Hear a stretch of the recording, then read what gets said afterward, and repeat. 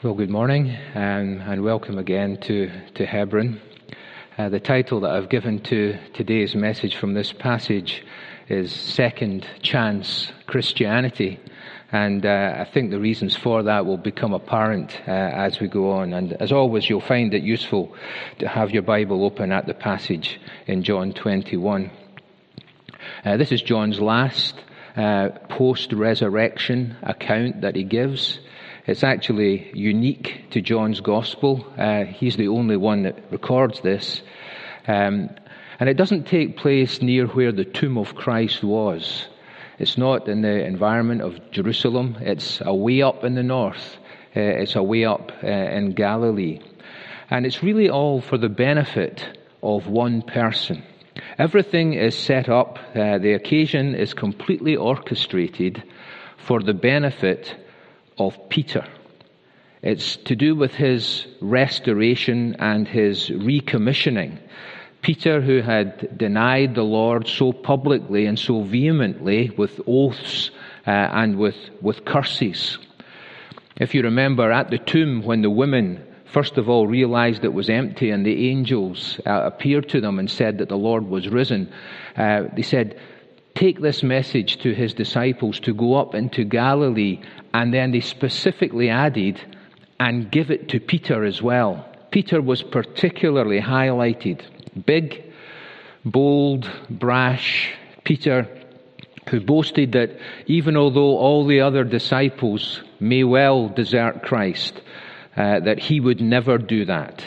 That he was prepared to go to prison and even to death itself for the sake of his master.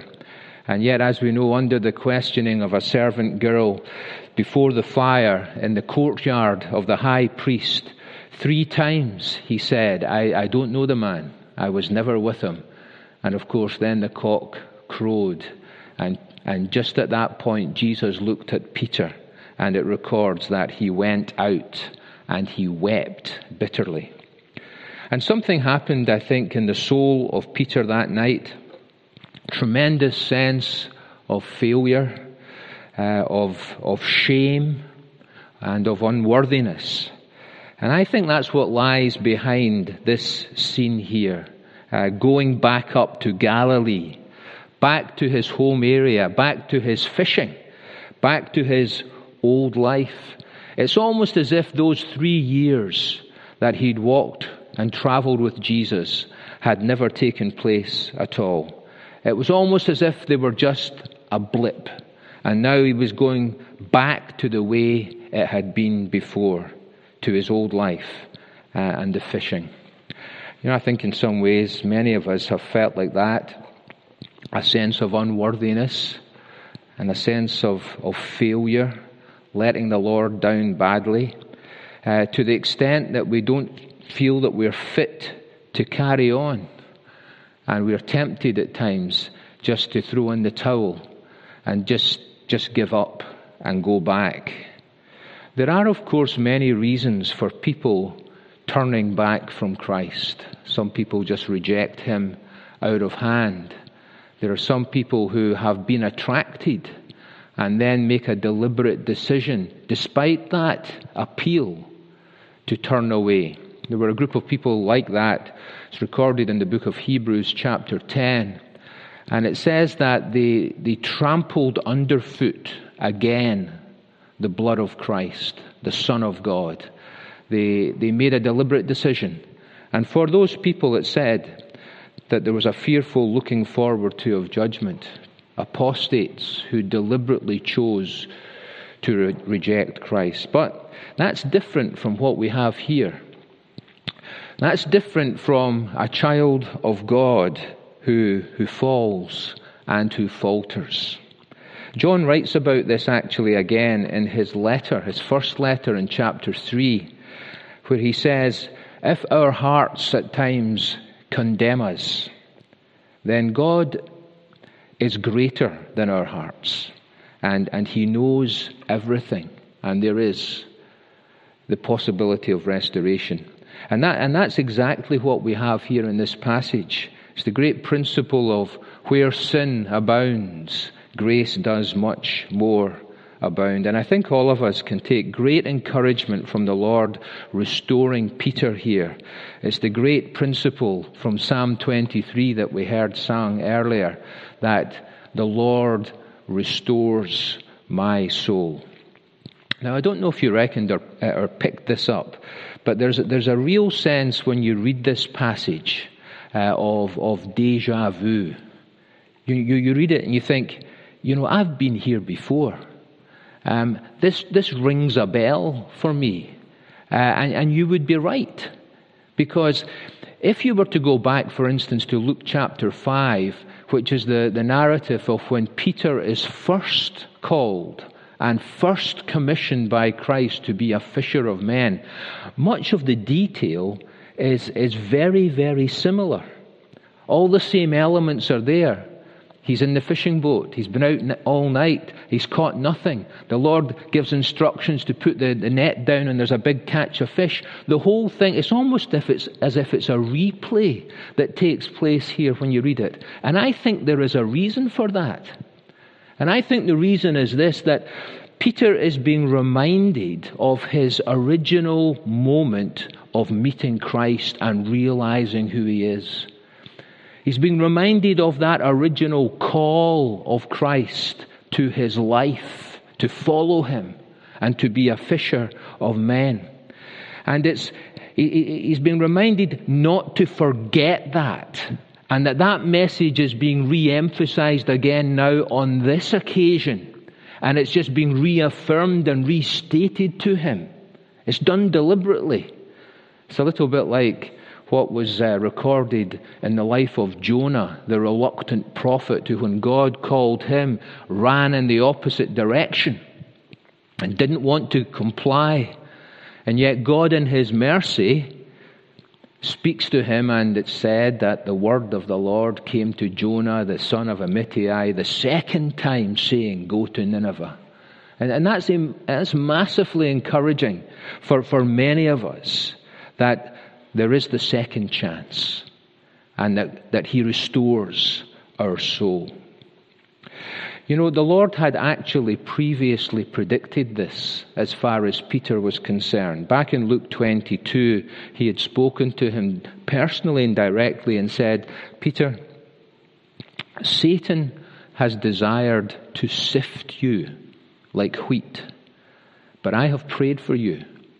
And when you have turned back, I want you to strengthen your brothers." He didn't say, "and if you turn back." He said, "when you turn back." And this situation here is the turning back of Peter. I think it is good for us, very good for us spiritually, to go back to the beginning of our meeting with Christ. Not just from a sense of nostalgia or romance, but as a reminder of the reality of what happened when we met Christ and we were converted, and what it really meant to us at that time. Sometimes you can fall from the height of that. You can lose the sense of the wonder of it all. I think that's why our Sunday night thoughts, when we have people giving their story of conversion, is such an encouraging thing. I certainly found it encouraging going back again and just going through the elements of how I came to know Christ at the beginning. And I think Peter is almost being forced to do that in this way. And it's such an atmospheric scene, isn't it? You've got the fishermen, the boat, the nets, the early dawn, the mist, the stranger on the shore, the smoke from the fire on the beach with the fish and the bread. I have to confess that as I read this scene, I have a soundtrack that plays in the back of my mind. There's an old clarinet player called Acker Bilk, and he's got a tune called "The Stranger on the Shore," and that's what I think about when I read this passage. It's a new day. The dawn is breaking. And I think there's something almost symbolic in that, of the resurrection of Christ, the stranger standing alone, silhouetted with the mist upon the shore, on the beach. And I also think it's symbolic of the renewal of this recommission of the flawed and of the fallen disciple Peter. That the Lord Jesus Christ in all his goodness is able to deal with his failure and with his shame. And that, of course, is the wonderful message of the gospel. That we're so delighted to be able to announce Sunday after Sunday. The great news that for failed, fallen people, there is the risen Christ in all his glory, who comes to us and who's able to offer forgiveness and to deal with our greatest need. I'd like to make a few points about the moment of recognition. You know, they're not quite sure what's going on here. There's a voice that comes from the beach. They're peering, they're screwing up their eyes, wondering who it is. And then eventually, John it is who says, it's the Lord. It's the Lord who's there. And Peter just plunges into the water 100 yards from the shore and splashes his way to the beach. This awareness and recognition that the risen Lord is there to greet and to meet them. In many ways, this kind of scene will be the experience of all believers. When the mists of time have all rolled away and we pass from this world into the next one, standing upon the shore will be somebody who will not be a stranger to us. And we will be saying, as they said here, it's the Lord.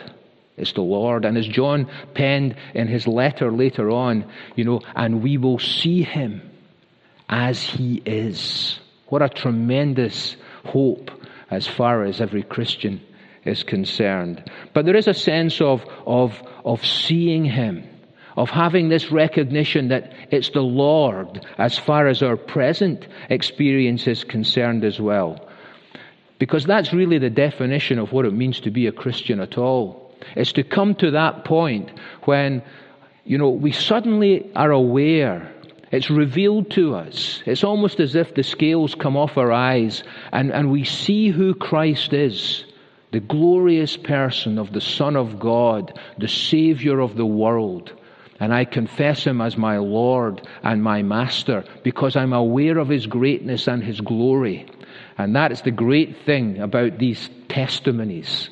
And so good for us just to reflect upon that moment when we see the Lord in that sense for the first time. Well, breakfast takes place on the beach. And then there are these questions. Really just one question. And we realize, of course, that here is the reason. This is the main purpose for this whole episode. He says, Simon, interesting, he uses his old pre-conversion name because he had been renamed Peter, the rock. Simon, his old name. Do you love me more than these? This is the whole reason for this situation. And of course, he's referring to the other disciples when he says this. You see, Peter had once claimed, referring to the other disciples, that although they would all leave, he would stand true and he would be firm. And they all knew what he had done. And it was all so very public. And he had once been their spokesman, and could he ever be that again? And what did they think of Peter? And that's why this was done with the other disciples present at the time. Now, all the commentators point out that there is a nuance in the words that we have here, the word for love. When Jesus says, do you love me? He uses a very strong word. When Peter answers and says, Lord, you know I love you, it's not as strong a word. It's almost as though Peter has lost his confidence. because he knows of what he said before and the big boasts and the big claims and assertions he'd made before and how he'd broken down and he hadn't been able to keep that. And it's as though he's not confident, and he feels that he can't just use that strong word for loving Christ that Christ asks of him. But this is the question, isn't it? This is the question of all questions that comes to us this morning too. For all of us, do you love me? Do you love me? And that's more important than me thinking about how well qualified I am, of the nice, tidy life that I might lead, about my abilities, about my generosity, about what I do for the Lord or think I do for the Lord. It's my love for Christ. That's what he is interested in, more right to the heart. It's, do I love Christ? And all of us, I think, need to be reflecting on that again and need to be trying to answer that question. Do you love me more than these? More than anyone? More than anything? That is the test, the true test of whether we are Christians or not. That defines if a person is a Christian. It's their love in their heart for Christ. I remember many years ago at a wedding and having a walk with a chap, and he was telling me about his brother-in-law. And his brother-in-law at one point had been a very energetic and keen Christian. Then he got a big job. And he said, really, his work became the most important thing in his life. He lived for that, and it just took over everything. And all the Christian stuff, or most of it, was just allowed to kind of fizzle out. I think later on in life that was kind of recaptured for that man to some extent, but that has always stuck with me. Especially when you read this, do you love me? More than anything. And it could be anything for us. A person, possessions, a situation. Do you love me more than these? And that question is asked of Peter 3 times. Isn't it interesting? 3 times he denies Christ. 3 times this question is asked, and there is the opportunity of him responding. And on the back of that response, there is a recommissioning. Lord, you know everything. You know my heart, all my failings, how reluctant I am to put myself forward, to make big claims for myself. But you know that in my heart, although my love might be such a small thing, I do love you. And the Lord did know that. And because of that, he recommissions him. And what he says to him is, I want you not just to tell me that you love me, but to show that you love me. To show that you love me by feeding my lambs, by tending my sheep, by caring for them. It's good for us to remember, as far as the flock of God is concerned, that they are his lambs, not ours. They're his sheep that need to be tended for him. And Peter would develop this in his own letters that he writes to persecuted Christians. He makes this point. He says in chapter 5, he says, I want you guys to shepherd the flock, to do it properly. Don't lord it over people. And don't do it because you feel you have to do it. And don't do it for the pay, but do it willingly, for the sake of the chief shepherd himself, under whose supervision you act. Of course, we all know that on one occasion the Lord Jesus referred to himself as the good shepherd. I wonder if Peter ever referred to himself as the flawed shepherd. I am the flawed shepherd, but the flawed shepherd who still tries to give his life for the sake of Christ's lambs. And how would it go with Peter? His sense of apprehension now in his own ability. Well, the Lord, if you will notice, goes on to give this prediction. He says, Peter, when you're old, somebody else is going to carry you where you don't want to go. I think Peter looked down the road and he feared there was going to be another big car crash as far as his witness for Christ was concerned. But in these words, I think they are more of an encouragement to Peter rather than a sense of anxiety. Yes, Christ is talking about the fact that he would be martyred. He's talking about the fact that one day he would die for the sake of Christ, that life would not be easy for Peter. But in that, encompassed in that, is the sense that, Peter, you'll be true to the end. You will stand firm. You will be faithful. You will fulfill your commission. You will endure. And that must have come as a great encouragement to him. Now, it's at this point, as we close, Peter turns round and his eye catches John, the writer of the Gospel. And he says, that's fair enough for me. What about him? What will this man do? What does the future hold as far as he's concerned? And that's shut down fairly quickly by the Lord Jesus Christ. What he says is this: don't you get involved. That's not your problem. This isn't your concern. That's not shepherding. That's putting your nose in where it shouldn't really be. And isn't that so true to life? So many of us concerned with other people and what they should be doing and what they should be involved. And there is a right shepherding sense of that.